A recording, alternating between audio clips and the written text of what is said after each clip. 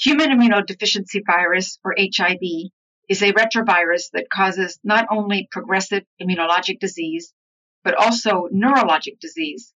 With the advent of effective, highly active antiretroviral therapy, or HAART, HIV has become a chronic treatable illness. However, many patients experience mood and cognitive changes, especially if their HIV is poorly controlled. In this podcast, we will review approaches for the evaluation and management of depression and neurocognitive impairment in patients with HIV.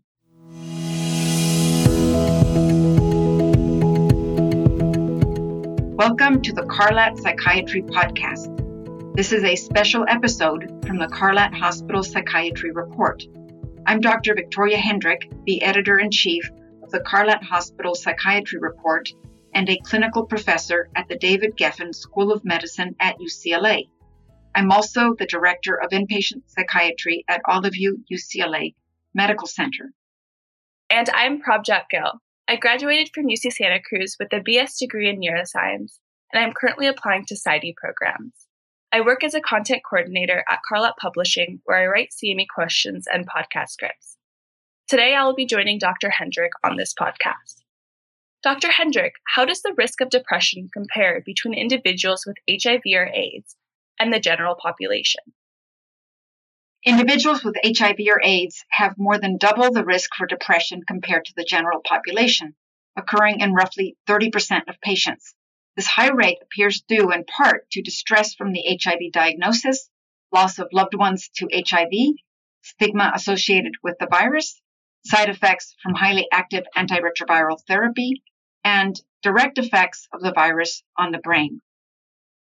Since many depressive-related symptoms, like fatigue and poor concentration, can be caused by HIV medication side effects or HIV-related complications, such as HIV-associated neurocognitive disorders, how can clinicians determine whether a patient's depressive symptoms are attributed to an underlying depressive disorder?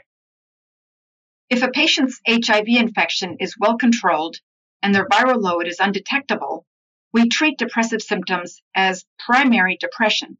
In patients with more advanced infections or poor compliance with treatment, lethargy and cognitive impairment may be secondary to the HIV infection rather than depression. Screening for anhedonia, hopelessness, and suicidality can help in reaching the right diagnosis. I want to emphasize that HIV-infected patients are at high risk for suicide, particularly in the days immediately after their HIV diagnosis. Suicide risk correlates most strongly with the development of depression, but several other factors contribute to this risk, including substance use, personality disorders, and disease progression. The use of certain antiretroviral drugs also increases the risk of depression and suicidality. It's important to perform suicide screenings for all patients with HIV, ideally with validated screening instruments such as the Columbia Suicide Severity Rating Scale.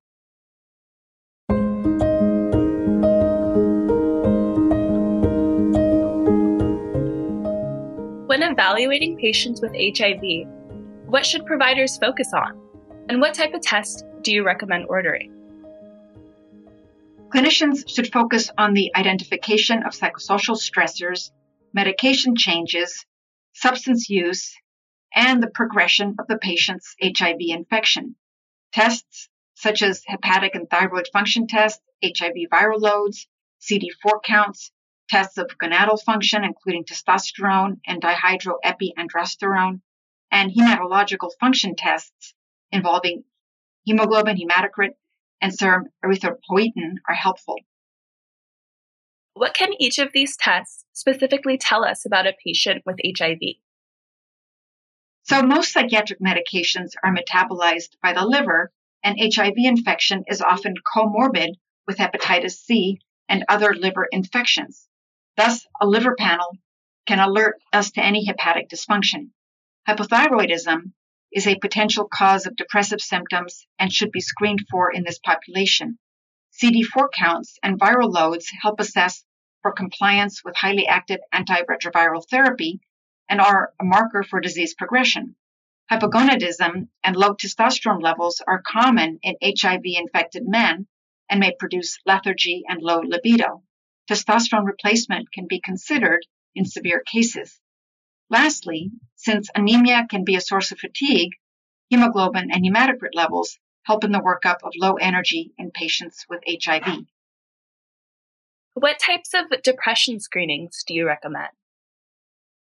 Some clinicians use screening scales like the Beck Depression Inventory, but HIV-associated somatic symptoms like fatigue and loss of appetite might inflate the scale's scores, potentially causing patients to seem more depressed than they are. The Hospital Anxiety and Depression Scale is a validated instrument for detecting depression and anxiety in hospital and outpatient clinics and was found in one study to not be confounded by the presence of HIV symptomatology such as fatigue and loss in appetite. So it may represent a more reliable and valid screening method for depression and anxiety in HIV patients. So we talked about assessment, but what about treatment? What does research show to be the most effective therapies for the treatment of depression and anxiety in patients with HIV? Psychotherapy and selective serotonin reuptake inhibitors, or SSRIs, are first-line therapies for the treatment of depression and anxiety in patients with HIV. Tricyclic antidepressants, which slow gastrointestinal motility and promote weight gain, may be particularly good options for patients with diarrhea and wasting. However, tricyclics are highly anticholinergic and can produce or exacerbate cognitive impairment. Mirtazapine is another option as it stimulates appetite without producing anticholinergic side effects. Bupropion is helpful in cases where fatigue and impaired concentration are primary symptoms, but its dose-dependent seizure risk complicates treatment in patients with neurologic complications from HIV, such as cerebral toxoplasmosis. Clinicians can use psychostimulants, including modafinil, methylphenidate, and dextroamphetamine, as adjunctive treatments for fatigue and apathy when these are refractory to other treatment options. Hypotension is a frequent complication of advanced HIV disease, so providers should minimize the use of medications that lower blood pressure, like prazosin and clonidine. Electroconvulsive therapy, or ECT, for HIV-infected patients is not ideal due to its risk of cognitive dysfunction, including anterograde and retrograde memory loss. When I prescribe antidepressants to patients on highly active antiretroviral therapies, I try to be mindful of drug interactions. If you refer to the winter 2023 issue of the Carlat Hospital Psychiatry Report, you'll see a table listing drug interactions associated with highly active antiretroviral therapies.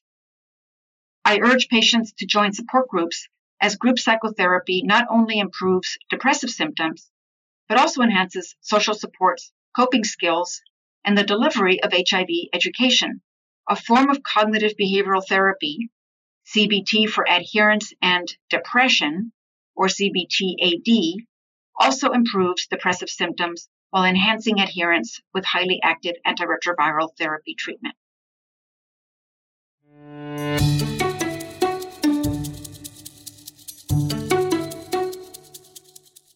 When working with patients with HIV, you will likely encounter some degree of cognitive impairment. HIV-associated neurocognitive disorder, also known as HAND, encompasses a spectrum of cognitive and functional impairments with three main symptom severity categories. One such category is asymptomatic neurocognitive impairment, which pertains to mild cognitive impairment without functional impairment. Then there's mild neurocognitive disorder, which describes cases of mild to moderate cognitive impairment with some functional impairment. Lastly, HIV-associated dementia corresponds to cases of severe cognitive impairment with substantial functional disruption. So, how common is HIV-associated neurocognitive disorder, and how can clinicians detect it? Thankfully, the availability of highly active antiretroviral therapy has decreased the incidence of HIV-associated dementia to about 5%, but the prevalence of mild neurocognitive disorder is largely unchanged, affecting about 45% of infected patients. This may be due to patients' longer lifespans and continued viral replication in the central nervous system, even when serum levels show undetectable viral loads. In terms of detecting cases of mild or moderate neurocognitive impairment, cognitive screening scales may not be sensitive enough to pick up cognitive deficits. If you suspect mild or moderate cognitive impairment, then it might be warranted to seek formal neuropsychological testing to identify specific areas of dysfunction. What about HIV-associated dementia? HIV-associated dementia is a diagnosis of exclusion and thus requires a full workup for other potential causes of psychomotor slowing, like, for example, Parkinson's disease. It produces prominent symptoms such as decreased psychomotor speed, poor attention, poor concentration, and impaired memory, learning, and executive function. For screening, some clinicians like to use the trail-making test as a sensitive and easy-to-use screening tool. Another viable instrument is the International HIV Dementia Scale, which is more comprehensive in assessing memory and psychomotor functioning, but it does take longer to administer.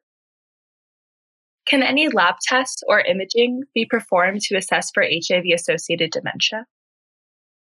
Neuroimaging often shows cerebral atrophy, enlarged ventricles, and T2 hyperintensities in white matter tracts, and an EEG is likely to show mild background slowing, although I don't normally obtain an EEG unless I suspect seizures. A cerebrospinal fluid analysis will only show nonspecific findings. There's little reason to obtain a cerebrospinal fluid analysis in most cases, but if a patient's symptoms have progressed rapidly or their CD4 count drops below 100, cerebrospinal fluid analysis can help rule out other HIV-related diseases, such as cryptococcal meningitis and toxoplasmosis. And what are the available treatment options for HIV-associated dementia and HIV-associated neurocognitive disorder? The optimal treatment for HIV-associated dementia and HIV-associated neurocognitive disorder is to control viral replication with highly active antiretroviral therapy, as good management of the HIV infection correlates with improved cognitive function. Currently, there are no medications approved for the treatment of HIV-associated dementia and or HIV-associated neurocognitive disorder, but medications for comorbid psychiatric disorders, like agitation, can be helpful. So earlier you mentioned that medications for HIV can induce neuropsychiatric symptoms. Can you touch on how you would manage a patient with HIV receiving highly active antiretroviral therapy who is presenting for new onset neuropsychiatric symptoms? If a patient with HIV demonstrates new onset cognitive changes or psychiatric symptoms, I look for recent changes to their treatment regimen. Several medications for HIV produce neuropsychiatric disturbances, so I encourage our infectious disease colleagues to take these side effects into account when choosing highly active antiretroviral therapy medications. This is especially important for patients with a history of pre-existing psychiatric disorders or with active, poorly controlled psychiatric symptoms. Of the available highly active antiretroviral therapies, raltegravir appears to produce a lower risk of neuropsychiatric side effects compared to other options.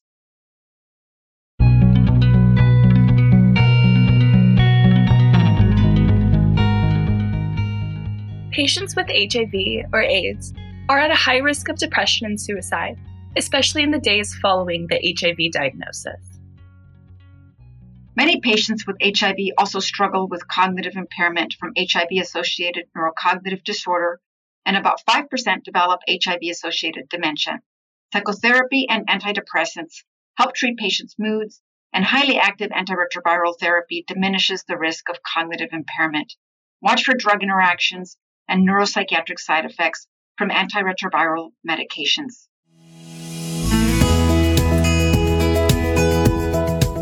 The newsletter Clinical Update is available for subscribers to read in the Carlat Hospital Psychiatry Report. Hopefully, people will check it out.